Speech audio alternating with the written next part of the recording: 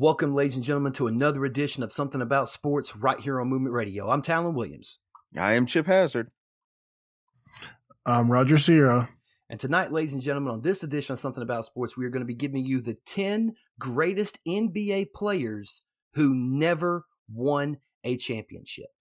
Shout out to Joseph Evanhoff over at thesportster.com for providing us with this list tonight. Now, there have been some incredible NBA players over the years who won lots of games, but unfortunately, they did not win that coveted NBA championship. In the NBA, it's all about winning a championship. Over the years, we've seen players and teams sacrifice literally everything, including their future, in order to win a championship and to win in that big moment. That couldn't be seen any better than when Kevin Durant joined the Golden State Warriors back in 2016, sacrificing his reputation to win a title at that point in time in his career. However, not every player could be as lucky as that former MVP. There have been some incredible players over the years who might have been the best at their position at one point, but who never won a championship. So tonight, once again, these are the top 10 greatest NBA players to never win an NBA title. Which one of you guys want to take the first one tonight? I got T-Mac. All right, go ahead. Yeah. So if you don't know who T-Mac is, it's Tracy McGrady. So Tracy McGrady got really close to an NBA championship, but he was unable to get that ring. During his career, he was a star for the Houston Rockets and the Orlando Magic. He was named a multi-time All-Star and was named to several All-NBA first and second teams. Despite all of his individual accolades, T-Mac never won a ring. In a weird twist of fate, the closest he came was after his career. So in the last year of his career, McGrady signed with the San Antonio Spurs for the postseason, where they made it to the finals, but they lost to the Miami Heat. Yep. That was in 2013. Yeah. Yeah. My personal opinion, Tracy McGrady is probably the greatest Rockets player ever. Really? You would put Tracy McGrady over Steve Francis, Charles Barkley? Golly, you'd even put him over James Harden right now? Oh, fuck yeah. Okay. All James Harden has is a Euro step that somewhat works and getting to the foul line. Okay. I see where you go. When what about Hakeem? Like, nah. I think McGrady was a better overall player. Hakeem, obviously, it's Hakeem, but if you put all the pieces together, I think McGrady had all of them, where Hakeem was missing like one or two little things. Like McGrady had ball handling where Hakeem didn't. You see what I'm saying? Yeah, he had a mid-range game. But he was also a big player, though. Yeah, he was. During the era where big men didn't have to dribble. Well, that's true. Yeah, that is true. Roger, how do you feel about Tracy McGrady overall? I love T-Mac. Who can forget the 12 shots in 9 seconds, the 12 points in 9 seconds game? Yeah. Was that T-Mac or was that Reggie Miller? T-Mac did it for the Rockets. I can't remember if it was 12 or not. Let me double check that. Yeah, double check that real quick because Reggie Miller did the same thing to the New York Knicks. I can't remember if it was a playoff game or not, but it was when he looked at Spike Lee and made the choking motion to him. It was 13 seconds. It was 13 points in the last 33 seconds of the game. 2004, December 9th against the Spurs. Yep. Yeah. Yeah, man. T-Mac was, man. Yeah, 13 T-Mac, points I would say. Yeah. T-Mac was probably one of the most popular players around that time, man. In them early, this was like obviously pre-LeBron James, because LeBron James came in the league in 2003. He started his career in 1997 when he was drafted for the Toronto Raptors. Him and Vince Carter. I'll never forget him and Vince Carter coming down to them two in the dunk contest that year. I think it was the 99-2000 dunk contest.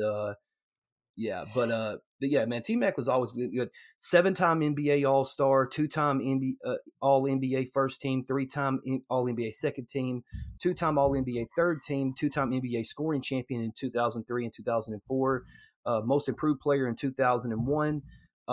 He was Mr. Basketball USA in 1997. He was a McDonald's All-American. In his career, averaging 19.6 points for his whole career at 18,381 points, 5.6 rebounds for a career, 4.4 assists for a career, and he is in the Basketball Hall of Fame.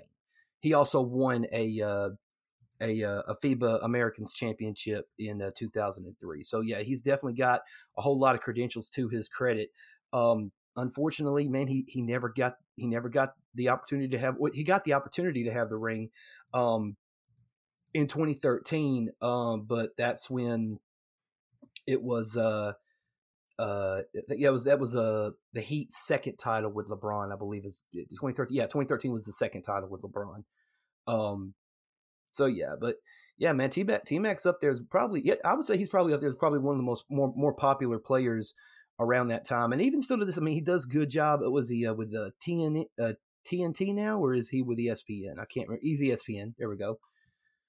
Yeah, he started there in July of 2014. So yeah, T-Mac's great, man. I was always a fan of T-Mac. And he even after because remember people remember him from being Toronto. Then he had that run in Orlando. Houston, I think, Houston, was that his longest stint? Yeah, that was his longest stint from 2004 to 2010. Yeah, most people are going to remember him from his Houston days. Yeah. See, I remember him because I started watching him when he was in Toronto. And then he went to Orlando, and I'm like, you going to Orlando? It's not. But at the time, Orlando, because Shaq left for LA in, what was it, 99, 98, something like that.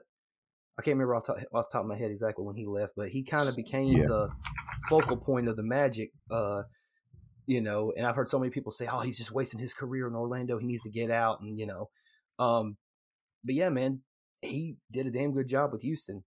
But that's T-Mac. Let's move on to the very next one on the list. You want this one, Raj? You want me to take it? No, you can have it. All right. The next one on the list is the aforementioned Vince Carter. Vince Carter had a tale of two careers, if you would. In his prime, he was a force to be reckoned with that was nearly impossible to stop, and he was named an 8-time All-Star. The second half of his career saw him lose his athleticism, but make up for it with his court IQ and his leadership qualities. The second part saw him stay in the league for over 20 seasons. Despite his lengthy career, he never won a ring nor even made an NBA Finals for that matter. What do you guys think of Vince Carter? I mean, I like Vince Carter. I think he's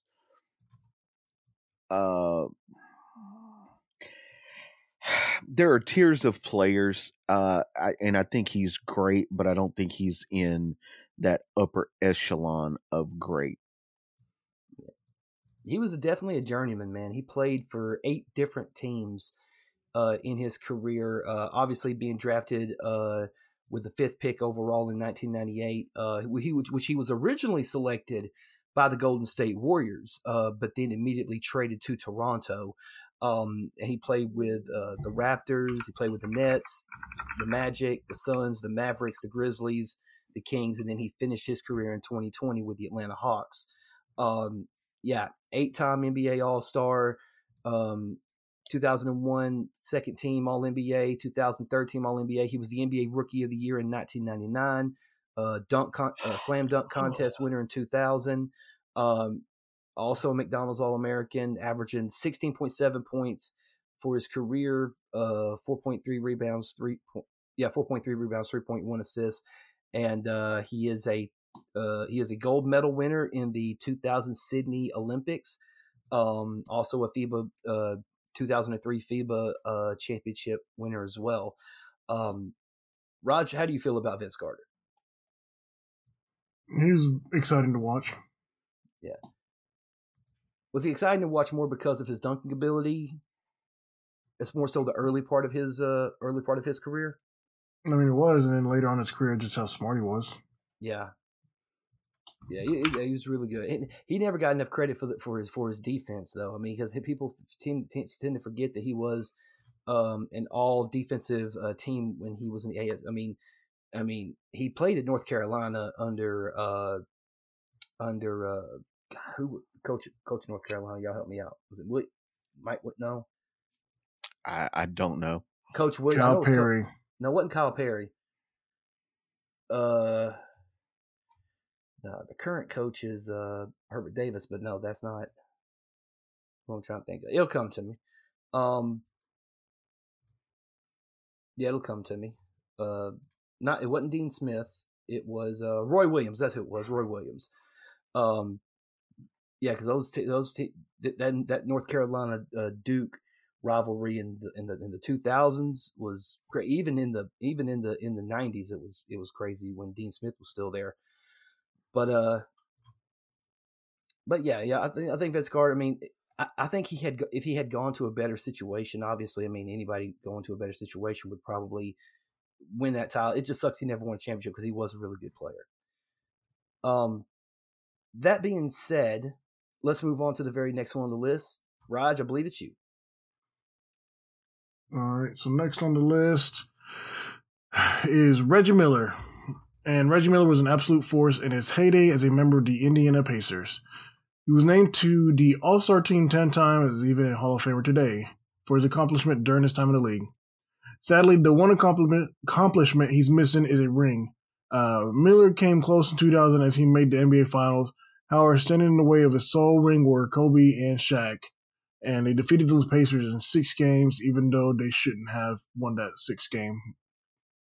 They shouldn't. The fouls was bullshit. I still believe the Lakers. I mean, the Lakers were a good team, but at that time too, they shouldn't even been in the finals. It should have been the Kings. Thank you. Yes, it should have been the Sacramento Kings. They were a way better team, but you gotta have ratings. Yeah. What was it? Ratings or was it Tim Donaghy? Tim Donaghy. No, that's different. That was later on. Never mind. I mean, Tim Donaghy was the ref during the Kings game, but it's also, I mean, you got to have the ratings. That's true. The Lakers were the popular team. That is true. But you got to follow the script. I don't know about that one. That being said, though, but yes, Reggie Miller, he played only with the Pacers from 87 to 2005, so he was a lifer. 5-time NBA All-Star, 3-time All-Third Team, and a part of the 50-40-90 club. For those who don't know what the 50-40-90 club is, someone that shoots 50% field goal percentage, 40% 3-point percentage, and 90% free throw percentage. 3-point percentage for 40. I'm sorry. He was a part of the NBA 75th anniversary team. He ends his career 18.2 points a game and 3 rebounds and 3 assists per career. Hall of Famer, obviously. He was also part of that 96 Atlanta team that won gold in the Olympics. So yeah, he did score 8 points in 9 seconds in the game 1 of the Eastern Conference semifinals against the Knicks when the Pacers did beat them 107 to 105. Chip, how do you feel about Reggie Miller? I mean, Reggie Miller was probably one of the more premier 3-point shooters of his era. Mm-hmm. Back when they weren't really, like, people were shooting threes, but it wasn't like you see nowadays. Like, you really had to have a shit ton of skill to shoot a 3 back then, because the defense was, in my opinion, was a little tougher because they could be more handsy. It wasn't so easy to get a foul call back then, but I definitely think he was one of the more premier 3-point shooters of his day, and probably, I still think Bird's the greatest ever, then Steph, and then maybe Reggie after that. Yeah, I mean, Reggie's definitely in the top 3. Yeah, if Go we're ahead. talking just like 3-point 3-point shots, I think Reggie has the third best 3-point game in the NBA ever. Yeah, his career total for 3-point percentage is at 39.5% from three. Yeah, but he came into the league when? 19. Let me go back up here and look. 87, I believe. 1987. Yeah, 87. And then he and got they out in didn't really 2005. start. Yeah, and they really didn't start like keeping up with the analytics for 3-point shots until 99 2000. No, it was earlier than that. It was earlier No, than way that. earlier than that. Are you sure? I don't think it was. For keeping up with those stats? For what, 3-pointers? Yeah, I don't think it was. Maybe, I mean, maybe 97 at the earliest, I think. Well, let me scroll through here and look real quick. Now they did it. They've extended the 3-point line back in 2008. They extended it to 50. They extended it back to 22 feet 2 inches. It say okay. Let me look back here. 1979. They is when started. they implemented the Yeah, they started keeping. They didn't adopt the 3-pointer until 1979, where Magic Johnson and Larry Bird's rookie season. Wow, I didn't think it was that I early. was going to say they're super early because that's why Bird had so many points early on. Yeah. Ironically, you say the average 3-point goals per game was from 1979 to 1980 was 0.8, and in the year 2021 to 2022 is 12.4. Those are the average attempts made per game, or the average attempts per game throughout. The effectiveness is 35% today, although back in the late 70s, early 80s, the effectiveness was only 29% effective. Okay, so he's higher than the effective rate of today, by what you said. Yeah. Oh yeah, he is. Yeah, the highest it's ever been was in the year 2009, 2010, and 2019, 2020 at 36%. So yeah, Reggie Miller, his 3-point percentage was always really good. His best 3-point percentage season was 97-98, where he shot 42.9% made free throws. So like, he was just beasting, dude. And just think if he had the luxury of today's players with free range to shoot the three, how much more deadly he could have been. You know what I mean? I mean, the same thing could be said about other players too. Exactly. Like, how much more deadly would a Larry Bird would have been? So, well, I mean, Larry Bird was deadly to begin with anyway, but I couldn't imagine Larry Bird he would have been in the GOAT debate if that was the case. He still is. What the fuck are you talking about? I mean, if we're comparing, you always say comparing eras. I mean, you going to pick, if we're going eras, you got Larry Bird, you got Magic Johnson. Game of your life, who are you picking? Larry Bird. I see, I'm different. I'd pick Magic. No, Larry Bird all day long. Okay. I ain't going to argue with you. We agree to disagree on that. All right, Chip. So next on the list. Yep. All right. Next up is Patrick Ewing. Patrick Ewing is one of the most accomplished players ever.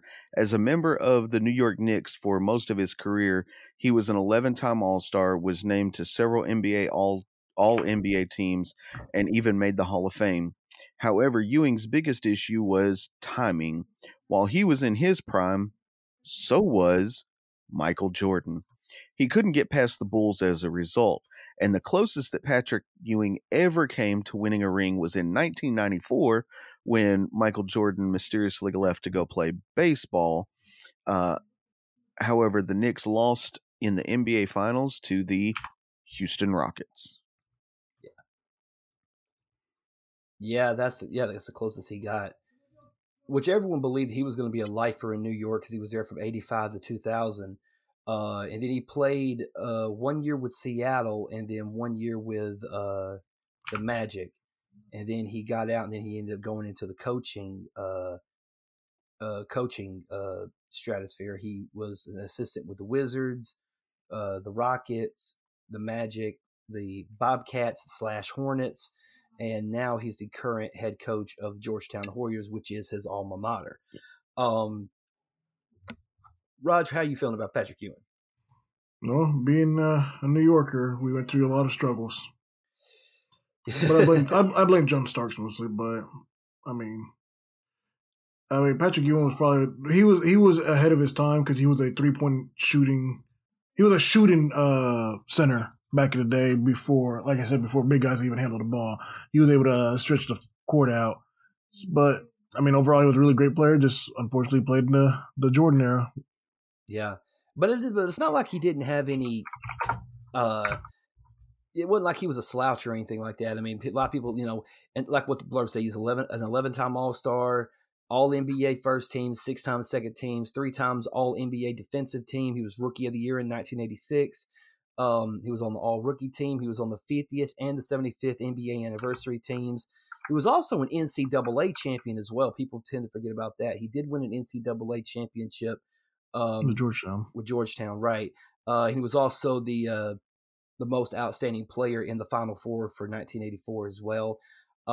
He is obviously in the Basketball Hall of Fame, and he was a part of both the 1984 Los Angeles Olympic Games and the '92 Dream Team of the U.S. men's team that won gold as well. So, 21 points a game for his career, 9.8 rebounds, 2.4 assists, or 2.4 blocks. I'm sorry. So he definitely is one of the most.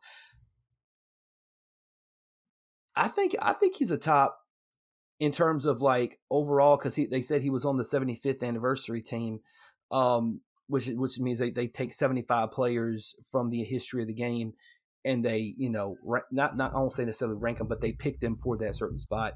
I definitely think Patrick Ewing's up there in terms of I won't say GOAT discussion, but he's definitely up there. If just for argument's sake, if Jordan wasn't as efficient as he was, you think Patrick Ewing would have probably gotten that championship in New York? Maybe. I mean, there were other good teams during that era. I mean, there's a lot of great players and great teams at the time. Can't really say because, I mean, you still have to deal with the 76ers. You still have to deal with the Suns. Yep. Suns, Utah, and Rockets were still fours. And, right. I mean, the Lakers were always a team to watch out for. Yeah. So, which Boston wasn't that bad around that time. What, it was the early 2000s? Early 2000s? Yeah, they were. Oh, they were? Okay. Yeah. When did Paul Pierce get there? He got there in like 2004, 2005 maybe? Okay, I just want to say 2005, yeah. But, okay, so that may have been the turning point. It still wasn't even the turning point. Him becoming a turning point, he got KG and Allen Iverson. I mean, Ray Allen. Ray Allen, yeah. What was that, 2009? Or 2008? 2007, 2008 maybe. I think it was 2008 because 2007. Yeah, 2008 because the Spurs won in 2007. That was LeBron's first finals appearance where the Spurs just swept the Cleveland Cavaliers off the floor. But moving on from Patrick Ewing, we're moving to the very next one on the list, Steve Nash. The story of Steve Nash is that he was so good he didn't come through at the right moment. He was a 2-time MVP. He really should have been a 1-time MVP, but that's a different discussion. Named to several All-Star teams and had the Phoenix Suns as the favorites to win the NBA Finals on many occasions. Despite that, Nash couldn't even get to the finals. While he hoped to win a ring for the Los Angeles Lakers at the end of his career as part of that failed super team, they couldn't make it past the opening round of the playoffs. So, how do you guys feel overall about Steve Nash? One of the best point guards around, very smart IQ, very clutch when he needed to be, except playoff time. Yeah. I mean, kind of almost like James Harden, if we're gonna compare him to somebody. I was gonna go there, but I didn't want to. No, I would not disrespect Steve Nash like that. Well, just in the fact that he was clutch during the regular season, and like there's a difference though. Steve Nash was actually a team player. No, I'll give you that 100%. I'll give you that, but just for the coming up clutch and then pissing it away in the finals. I also believe that James Harden had way better teammates and teams than Steve Nash ever did. Oh, yeah. James Harden should have, I would say, probably on two separate occasions with the Rockets, should have. He's too selfish, though. That's his biggest issue. Yeah. Exactly. Yeah. Which, I mean, Steve Nash did play with some good players when he was in Phoenix. He had Amari Stoudemire. He had God, what was his name? His nickname was the Matrix. I can't think of Marion something or something Marion. I can't remember off the top of my head. Sean Marion? Sean Marion, thank you. The dude that shot from his chest? I mean, he may have shot from his chest, but he made it. But yeah, he had some good pieces around him, especially Amari Stoudemire. But people tend to forget that Mike D'Antoni was their head coach. Mike D'Antoni, a man who is brilliant on offense, can't coach defense to save his life. That's why, from that period of time, from 1996 to 1998, when Mike D'Antoni coached the team, he literally gave up that team. Literally was in the top 5 of most points allowed over the course of his tenure in Phoenix, because it was very, very high up-tempo offense, which is good on the fast break. But then they play 7-second offense. Yeah, that 7-second offense is okay if you're playing small ball or you're playing, if you have a little bit of a lead or you need to make a quick comeback. But, the defense just was not there. It's like Mike D'Antoni never made it a priority. Now, that's where I will give Steve Nash credit, is that he did, play good defense. He was a good defensive player when he needed to be. But like what you guys said, in the playoffs, he came up short. And I will say this to this day, I'm sorry, he stole an MVP from Shaquille O'Neal. Shaq. I can't remember. I think he sold both of them, to be honest. No, I think, the argument can be made that he stole the one in 2006 from Kobe. The argument can be made that he stole one from Kobe and he stole one from Shaq. But 2006? Was it 2006 or was it 2005? Because he was back-to-back MVP. I want to say that was 05, 06, 04, 05, 05, 06. Yeah, that would have been Shaq. That'd have been Shaq, yeah. Both of them. You think Shaq would have won both? You didn't think Kobe had a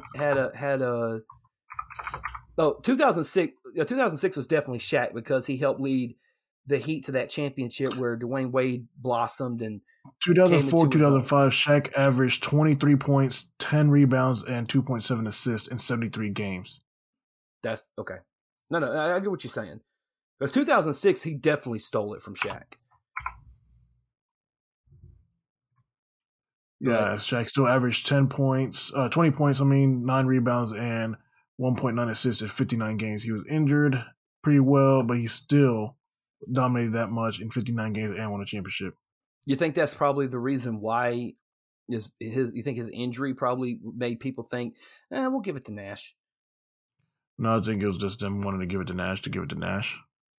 Yeah, maybe so. I mean, but like we said, he ain't no slouch. He's got, like we said, 8-time All-Star. part of the NBA 75th anniversary team. He's he is a basketball Hall of Famer. And then he went into coaching. He ended up being put in a very precarious situation with the Brooklyn Nets, only, lasting 3 years as the head coach there. So being the scapegoat for that piss poor team. He was a scapegoat, man. He was.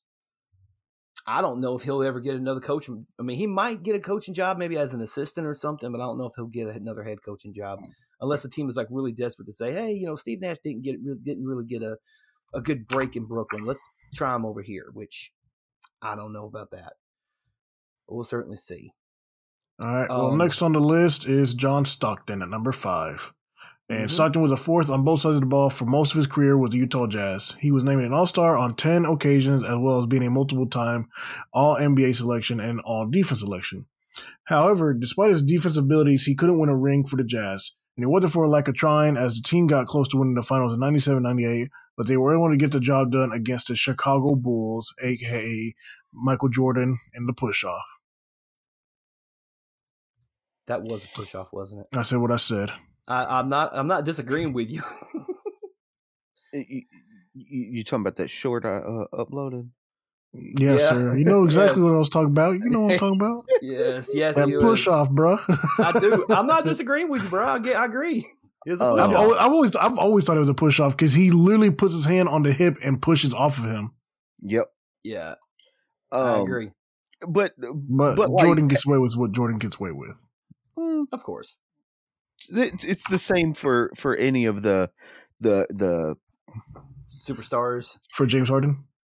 Not LeBron James. James Harden is definitely a massive push-off artist. Well, that, and he's also like, he will draw fouls when nobody ever touched him.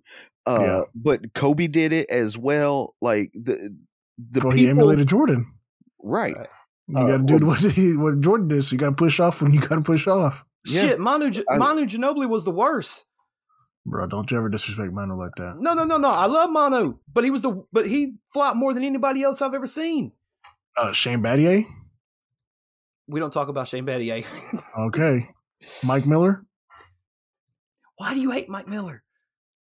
Cause fuck him. He's the Luke Walton of the Heat. He's the Luke Walton of the Heat. He scored 27 points in a game 6 when everyone thought he was going to fucking die. I mean, come on. In a game. Yep. Everybody can have a game. But he had a game when he needed to have a game. That's all I'm saying. So did Luke Walton. Anyway, I think John Stockton falls into that same category as Patrick Ewing. He unfortunately was playing in the Michael Jordan prime era. I would almost be willing to say that the Utah Jazz would have two minimum, 3 possible rings. I don't know, man. I don't know. This team, because if Jordan wasn't playing. That's what I'm saying. They still would have probably had to face the Knicks and 98 young Shaq. Yeah, that's what I'm saying. 2, Orlando, possibly 3. Because young Shaq and Penny was a great force. Yeah. Until Penny started getting hurt and Shaq wanted more money. Well, let's not also forget, though, that Stockton also had Karl Malone, too. Like another, big man that never won a championship either. The oldest MVP. the old MVP, right. But not taking anything away from John Stockton, man. 10-time NBA All-Star. He was the All-Star MVP in 93, 2-time first team, 6-time second team, assist 3-time leader. third team, 9-time assist leader, 2-time steals leader. I mean, he's the all-time assist leader, isn't he? I believe he is. Yeah, I believe he is the all-time assist leader. Didn't LeBron just surpass that? Or is he surpassed all-time points. I knew that. But I mean, I think LeBron's like 4th all-time in assists. Play for almost 30 years. You're going to break records. It's only in his 22nd year. Chris Paul's Jason Kidd's in 2nd place. Chris Paul's in 3rd. LeBron's in 4th. So LeBron's still 5,000 behind John Stockton. Okay. Chris Paul would have to still do 4,000 465 assists to pass John Stockton. Yeah. I I don't know see if Chris that's Paul all that. playing long enough to make that happen. But I mean, the thing is, John Stockton averaged like 45 assists a game. So Yeah. He has 15,806 total assists for his career, averaging 10.5 assists over a career. And he was also, once again, a part of the 92 Dream Team that won in Barcelona. So that Dream Team was just amazing. You go back and you look at all the great players from that team, you know. Hold on, what the fuck? This doesn't make sense. These What's not stats making don't go sense? far enough. I'm looking at stats, but they don't go far enough. They only go back. The earliest it starts on the NBA.com is 1996 when he started playing in 84. The fuck's going on here? NBA.com. I'm on NBA.com and it's got his statistics going all the way to 1984. Yeah, I'm looking at it right now.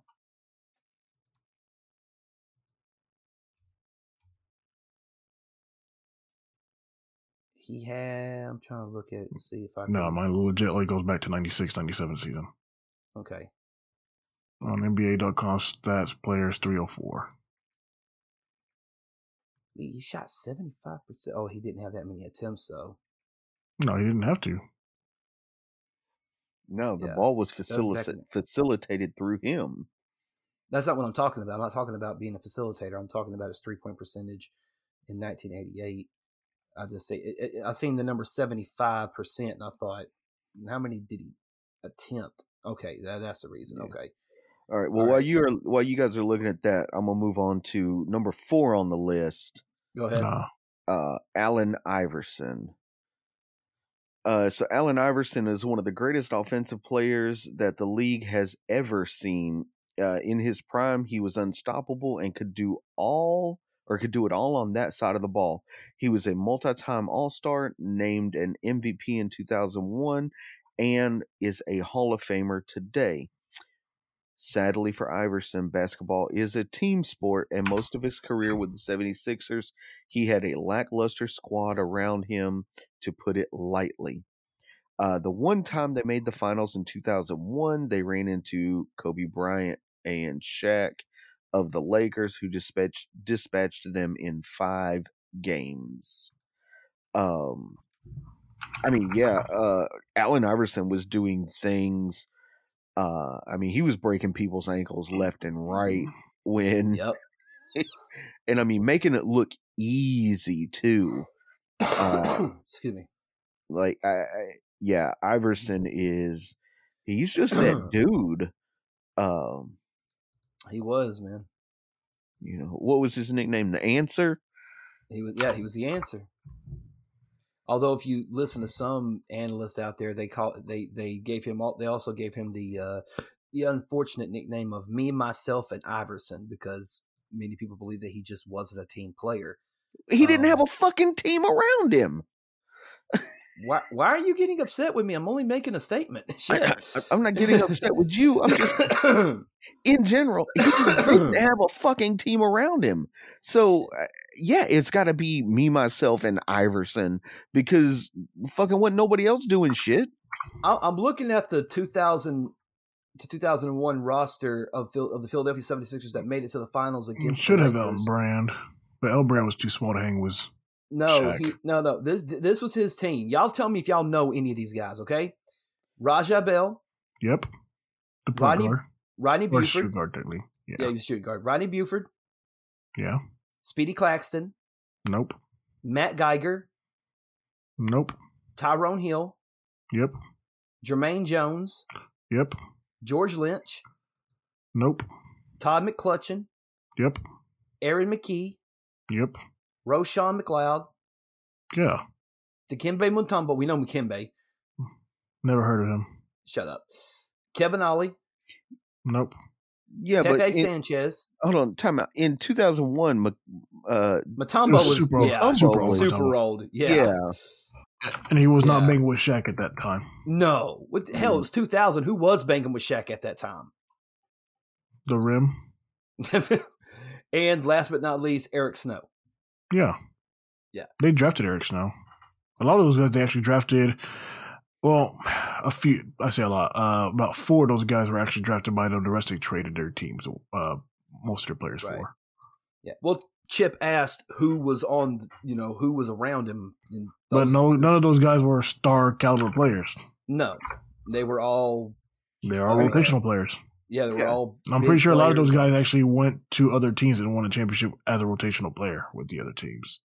Oh yeah, right. Like the unsung heroes. Yeah, the only other person on that squad that had any kind of name value, in my opinion, is Dikembe Mutombo. Mm-hmm. And that's not to say that the other players are like hot garbage, but they just, it's not the same. Right. No, I agree. Very rarely does a team of misfits, come together and win a championship. It's very rare that it happens. Unless your name's the Pistons. I was fixing to bring that up. Unless you're the Pistons. But yeah, man, I think everybody at one point or another was like, yeah, man, AI is the man. Everyone, I think I know about 5 or 6 people off the top of my head who said that Allen Iverson was their favorite player, which he was good for the game, man, which I think in the mainstream, I think a whole lot of people just remember Allen Iverson for some of his antics, especially the whole, we talking about practice, not a game, but we talking about practice, which we got to remember who his coach was. His coach was Larry O'Brien. No, it was not Larry O'Brien. Not Larry O'Brien. I'm sorry. Who was his coach? Larry Brown. Larry Brown. That's what I'm trying to think. I don't know why I thought Larry O'Brien. The whole practice speech was right after his teammate, one of his best childhood friends, had been killed, and they asked him why he didn't go to practice. Right. But that's what there was. People don't know the backstory behind that, so automatically they just think, "Oh, Allen Iverson's." It's like, okay, know the story before you, say shit. You know what I'm saying? Did you guys ever watch the documentary that they did, No Crossover, The Trial of Allen Iverson? Yep, I watched everything about Allen Iverson pretty much. Yeah, that was a good documentary. For those, go out there, man. If you guys ever, anybody listen to this, go watch the ESPN 30 for 30 documentary, No Crossover, The Trial of Allen Iverson. It's really, really good. There's also a great channel on YouTube. I just had it pulled up. Called Movement Radio. Well, yeah, but if they're listening to us, they obviously subscribe to us. If they're not, they're a bunch of cunts. Then I'll shit in their beds. Yeah, but I was fixing to say, yeah, go ahead, Raj. And I also drag my nuts across all their faucet handles. So they're always touching my nuts. Why are you always so violent? How's that violent? You're going to shit in someone's bed, you're going to call them a cunt, and then you're going to rub your ball sack. How's that violent at all? There's no violence there. It will lead to violence. I'm telling you, someone going to be like, why the fuck would you do this? That's why you don't subscribe. Oh, Jesus. Okay, I can't fuck with you right now. Oh, Lord. Well, if you can't fuck with me right now, move on to the next. I am. Next one on the list. But the channel I was going to say is Joseph Vincent. He just came out with a 46-minute Allen Iverson career documentary. It's fucking amazing. Awesome. He does awesome sports documentaries on YouTube.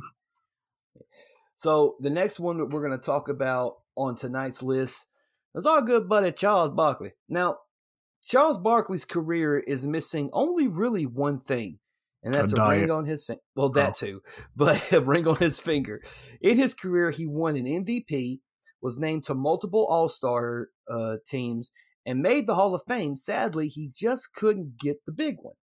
Barkley tried, but it just didn't come to fruition. The closest he came to winning a championship was in 1993, the same year he won the MVP. However, the Barkley-led Phoenix Suns ran into the Michael Jordan-led Chicago Bulls, who defeated them in 6 games. I'm starting to see a bit of a trend with some of these players on this list.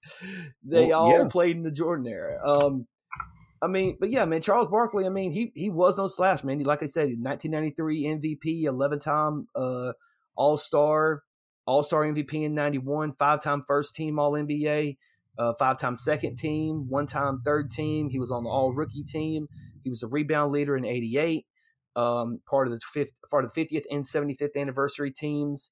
He was a Golden Corral buffet champion. He was a Golden Corral buffet champion. Man, why you make fun of Chuck like that? Man, fuck fat ass Chuck. Man, that's terrible. What the fuck you doing, Roger? What the fuck, Roger? I like Charles Barkley. Yeah. Averaging 22.1 points for his career, 11 rebounds, 3 assists. Obviously, Pro Basketball Hall of Famer. Also part of the 92 Dream Team and the 96 team in Atlanta that won the gold. Overall, what do you guys think about Charles Barkley? No, you already know what I just said, so. Yeah, you want to shit in his bed, I know. All right. I mean, he's not subscribed to our YouTube channel, so he can get got too. He might be, you never know. No, he's not. Yeah, I think his TNT gig is probably taking up a lot of his free time. But now, for real, what do y'all think of what you think of Charles Barkley as a player, Chip? I mean, he was probably between him and Steve Nash. They were probably two of the most prominent Suns players.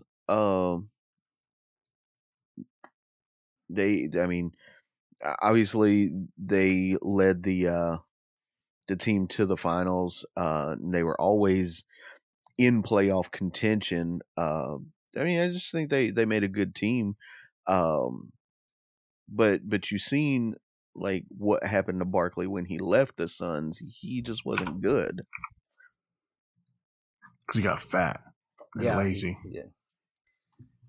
And then that Suns team in 96, 97, he tried his damnedest to get to where he's going. But I think nowadays people more associate Charles Barkley now with the TV analysts and some controversial things that he could say, what he says about current NBA players and things of that nature. I was actually just reading something that he said about load management, and I thought it was pretty funny. Go ahead, read it. He basically said that load management is bullshit. These players today get paid, $70+ million to play basketball, and you got steel mill workers who I bet they're tired too, but they don't take a day off. So why in the hell do you get to take a day off? So what Chuck should do is fucking pay those steel mill workers his goddamn self. Shut your mouth, fat piece of shit. He had to do load management when he was at the 76ers to go fuck him. He was too injured all the time. They did tons of load management with his fat ass. Where's that gun sound effect? Where's that gun sound effect that they got on the other show? I'm gonna see if I can see Roger be shooting off over here. No, it's so stupid that a lot of them talk about load management. Guess what? Greg Popovich instilled the load management and had a fucking dynasty. So get the fuck off load management's ass. I think, for me, I feel like if you're gonna load manage, do it for home games. Don't do it for home games. No. Let me. Can I make my case for the home game? More than likely, if you sit at a home game, the players, the fans of your team that come to your arena to see you play, they've already seen you play, a couple times, But if you perfect example. Let's say the people of LA, they've seen LeBron play. They know LeBron's, going to do his thing, and most everyone's seen LeBron do his thing at Staples or the Crypt as it's called now. But let's say they got to travel. Let's say they have to go up to Portland, or they got to travel down to Dallas or something, right? And maybe there's some kid who comes and is like, man, maybe he's not a big Mavericks fan, but he likes LeBron James. Oh, LeBron James is coming to Dallas to play the Mavericks. Let's go watch him, Daddy. Yeah, that's cool. Let's go. Oh, LeBron's not playing tonight because of load management. And it's like, I guess the kid don't get to see, which I think that's where a lot of the analysts talk about, where it's like, people pay their hard-earned money to come, and watch you play because, yes, you are an athlete. Yes, you are a sports star, but people look at you for good, bad, or indifferent. They look at you as a role model or someone to look up to, in a sense. So it's kind of like they want to see their heroes actually do what they do. You know what I mean? And that's just one way of looking at it. And I get what you're saying: injury, time to rest, stuff like that. If it's like warranted, absolutely, do that. So I guess you can look at it either way. So here's my case for why you should rest on away games. How much money do you make traveling to another stadium? I mean, I'm pretty sure most of the travel expenses are compensated by the team. So they don't make money. Elaborate, because I'm. What do you mean elaborate? If the Lakers if they go to Portland to play in Portland, Portland makes the money. The only money that the Lakers would make would be merchandise sales. I mean their contracts dictating, them playing the game. They get paid to play the game. Yes, the players, but the organization as a whole. Here's the thing: I'm going to save my superstar for when I make money. Okay, I can see it from the business side of that thing. Okay, I can see what you're saying there. And if we have 5 or 6 road games in a row, like the Spurs used to have to, we may play 1 or 2 of them, maybe. You make your point. You make good points. But that being said, though, let's move on to the very next on the list. That's you, Raj. Yeah, I know. Next on the I know a lot of my ear. Next on the list is old Dikembe Mutombo. No. This is such a weird picture too, because this was definitely after his 76ers run. Yeah. Because Shaq's on the Suns. The hell? Get this old ass man off me. Okay, but Dikembe Mutombo got close, but like Barkley, was able to get the job done. In his prime, he was defensive force, as he was named to several all-defense teams and named a multiple-time All-Star. In his career, Mutombo made the finals twice, once in 2001 alongside Allen Iverson and lost to the Lakers, and then in 2003, Mutombo made it as a member of the Nets but lost to the Spurs in 6 games. Yeah, that was a fucking dominant Spurs team anyways. Yeah. Right? Yeah, I think a lot. I liked Dikembe Mutombo. I don't think he's on my favorite Rocket. Yeah, he's not on my top 10.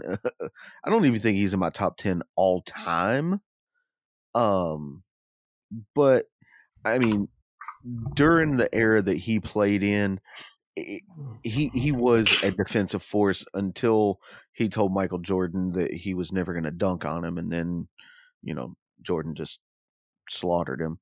Right. But I mean, for the most part, I mean, he was a defensive. Like you weren't getting shots up on him or whatnot. But other than that, most people just remember him from TV commercials. No, not in my house. Ha ha ha.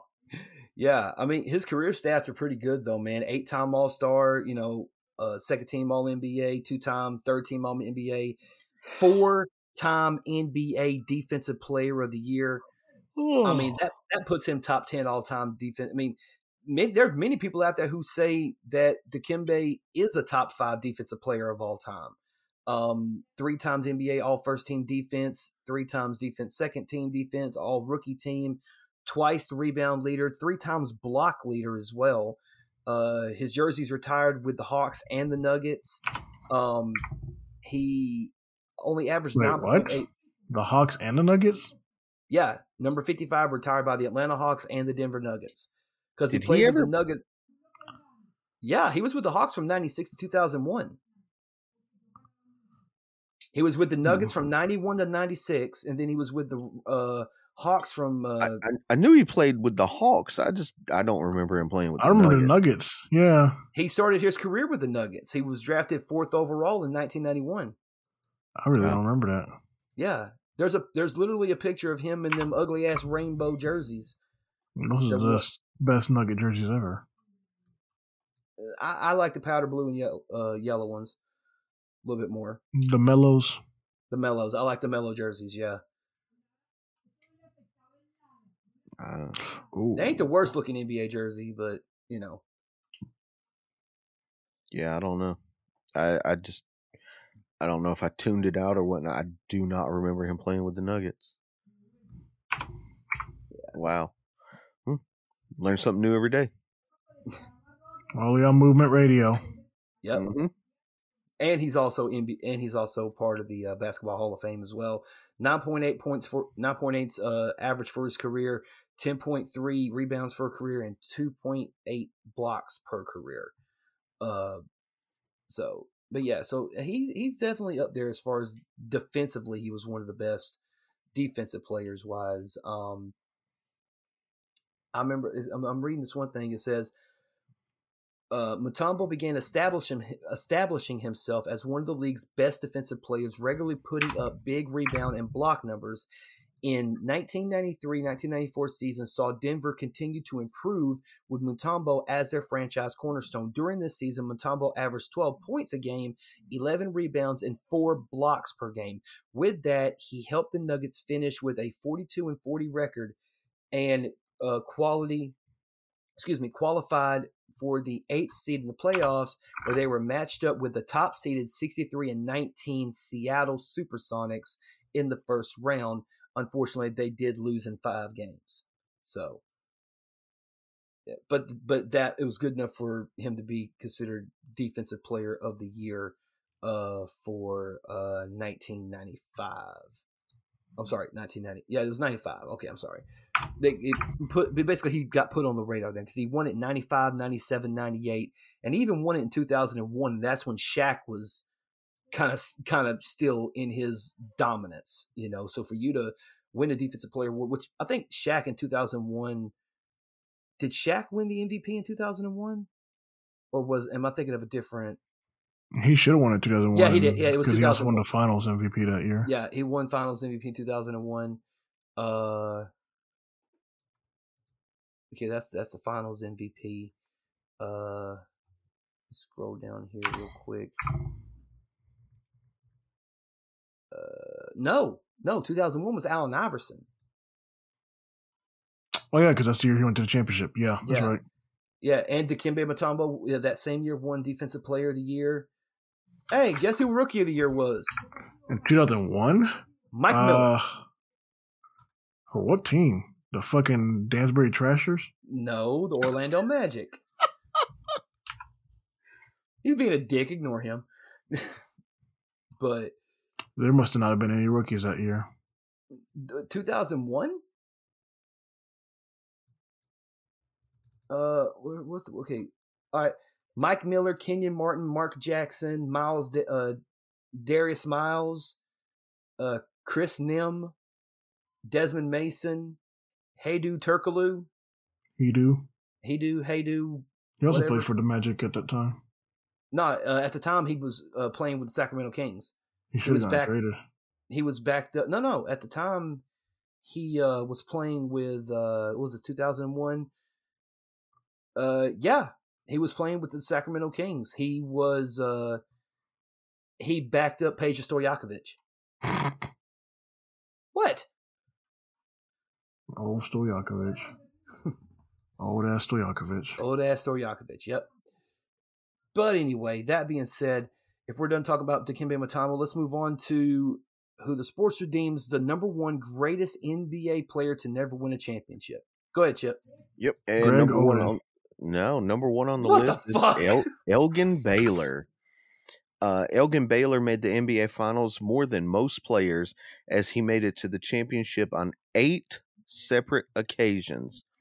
Incredibly, despite his incredible ability, he lost every single time. Baylor was named to the All-Star game on 11 occasions and is in the Hall of Fame. Sadly, his prime came in the middle of the Bill Russell Boston Celtics era of domination. So he just couldn't get that ring. Now, Roger, being a Celtics fan, how do you feel about that? I mean, this is the nation of domination. Yeah. We He are the won nation. 11 titles in 13 years. So Yeah, they only played 8 games a year, though. And then what was it like? Like there was like what 10 teams back in that day. Doesn't matter. I mean, he's still got 11 rings, but I mean, he also caught Wilt Chamberlain from winning titles. So that's true. Well, Wilt got one, didn't he? not when he was playing. Not while he was playing. No, but he still got one. Not when Wilt Chamberlain. Not when Bill Russell played. Nope. No, he did not. That man legit kept people from winning titles 11 years. Right. Yeah. Why is he never in the GOAT conversation when people talk about? Because the same excuses you guys gave. He played when there was 8 people. He played when black and white. He played when the shorts went up the assholes. I've never said anything about no shorts. I mean, they did have some short ass shorts. They did have some short ass shorts. Yes, balls be hanging out the left side and everything. Dick on the right, balls on the left. Yeah. Yep. One sneeze surprises out. But moving on, yes. That's what they were called, the Knickerbockers. There you go. But getting back to Elgin Baylor, again, man, 11-time All-Star, one-time. I don't remember what team he played for. The Bucks. He was with the Minneapolis/Los Angeles Lakers. The Lakers, yeah. From 58 to 72. Yeah, so the Celtics have always dominated the Lakers, even back then. Right. But yeah, 11-time All-Star game MVP in 59, 10-time NBA All NBA first team, Rookie of the Year in 59, a part of the 35th, the 50th, and the 75th anniversary team. He was also a Final Four Most Outstanding Player. Back in 1958. He was also NBA Executive of the Year in the year 2006. I can't remember which. I think it was. No, that was Pat Riley. Yeah, Pat Riley was that. Yeah. Who was the Executive of the Year for? Executive of the Year was for the Los Angeles Clippers. In what year? 1996. Executive of the Year 2005, 2006. I'm sorry. I read that wrong. I was reading the wrong number. I'm sorry. It was 2006. I'm sorry. 2005, 2006. Yep, 2005, 2006. LA Clippers. Yep. Elgin Baylor. They finished with a 47-35, finished second in the Pacific. Mike Dunleavy was their coach. That's probably why they fucking actually won games. And they had Sam Cassell, Elton Brand, Birdman before he's Birdman, Sean Livingston before he blew his leg off, Corey Spaghetti before he went to Detroit. Did you say Corey Spaghetti? You heard what I said, Corey Spaghetti. Okay. Vladimir Radamovich, his fourth year in? Yeah, his fourth year in. Quentin Ross and Chris Wilcox. So they were a boo-boo team that worked together. Yeah, pretty much. I don't even know half the fucking people on this team. Vladimir Radamovich. Yeah, Radamovich. Yeah. But anyway, so yeah, man. Any final thoughts on Elgin Baylor before we call it a night tonight?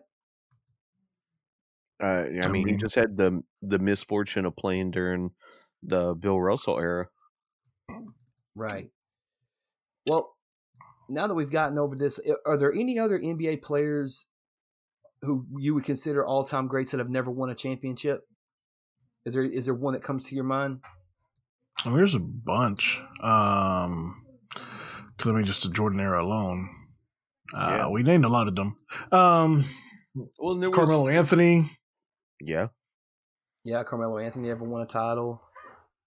I mean, we said John Stockton. You might as well throw Karl Malone in there, too, at the same time. Did he win one with the Lakers? No, he was a part of the team. He was part of that. It was him, Steve Nash, Shaq, and Kobe. It was the year that the Pistons beat them in 2004. Oh, yeah, 2003, 2004. Yeah.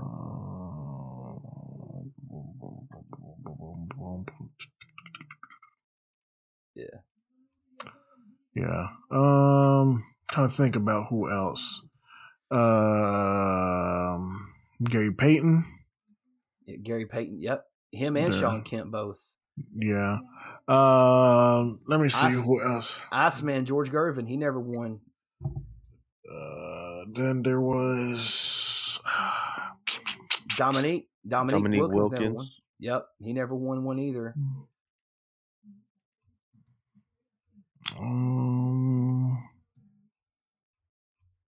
Chris Webber. Yeah, Chris Webber. Yep. Yeah, Chris Webber never won one. Derrick Rose. Yeah, definitely. Which injuries kind of had a lot to do with that, though. The greatest what-if story in NBA history. Yeah, I will agree with that, absolutely. The youngest MVP, one of the greatest point guards to play, very elusive, strong. And then one game against the Knicks, he blew his leg out.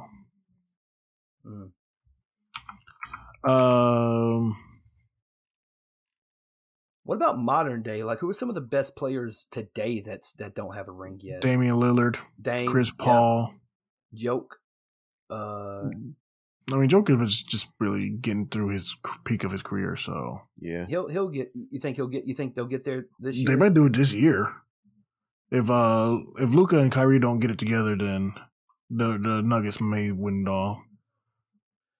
Even though I think the Celtics should be the one we should be worried about, but Djokovic is just playing too fucking amazing right now. From everything that I've been told from a lot of people, is that I've seen some people have it Denver and Boston in the finals. It should be, but it may be. It actually probably is going to end up being Bucks instead of the Celtics. Well, I'm looking at the current standings right now. Go ahead. What about Grant Hill? Ooh, yeah, Grant Hill's another good one that never won a championship. I don't know about great though. He was a good player. I don't know about great player. Would you say he's a top 20? Was he a top 20? Is he a top 20 player from his era? No. Didn't he play the Jordan era? He played from 95 to 05. Yeah, so the second part of Jordan's era? Yeah. So he's the second part of Jordan's era, and then the beginning of LeBron's era? Yeah.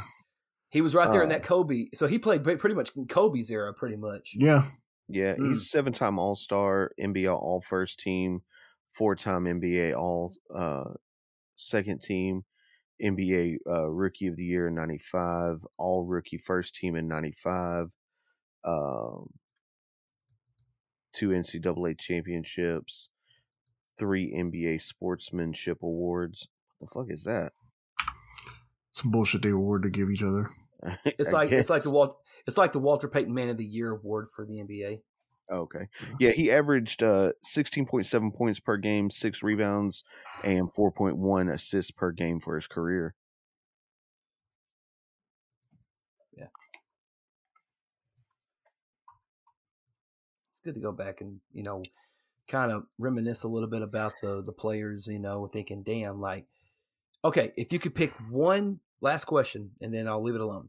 If you could have picked one of these players, just one of these players to have won a championship, which one would you have wanted to see win it the most? Damian Lillard. No, I'm talking about of the list that we have in front of us. Oh, Allen Iverson. Yeah, probably AI. That was going to be mine. Either AI or Tracy McGrady, one of the two.